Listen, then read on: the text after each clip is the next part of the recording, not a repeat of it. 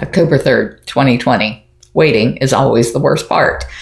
Jeff Lowe was supposed to be out of the GW Zoo by midnight, October 1, but due to the fact that the corporation we had to serve had been dissolved, there was little confusion as to if his time was up then or midnight on October 2nd when we served the state in lieu.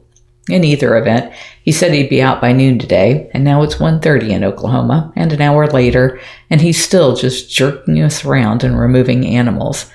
We can't lay claim to them without USDA or U.S. Fish and Wildlife Service interceding, but they are historically impotent. I probably shouldn't have just downed a cup of coffee because I'm already wanting to reach through the phone line and shake some people until they rattle. I just had to order a new keyboard because I broke a key. Even Howie is losing patience as he just sees this as a continuation of the way Jeff Lowe has managed to con everyone in his orbit, including those tasked with bringing him to justice. Now it's 4 p.m., an hour past when we were supposed to reconvene with the team via Zoom. All they have reported so far, via text, is that Jeff has sprayed graffiti hate messages all over everything. No surprise there. At least it will make for good TV before we raze everything to the ground.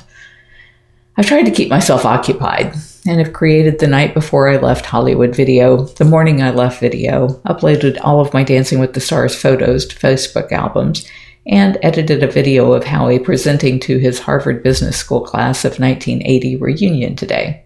I could create a video from the stuff I shot aboard both private flights, but that seems boring now.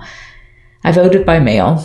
I guess I could tackle the huge backlog of email. I have 20 or so cameos to do, but really need to be in a better mood to do that.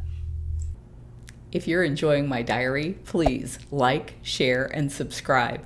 You can find other ways to connect to me over at bigcatrescue.org/Carole.Baskin.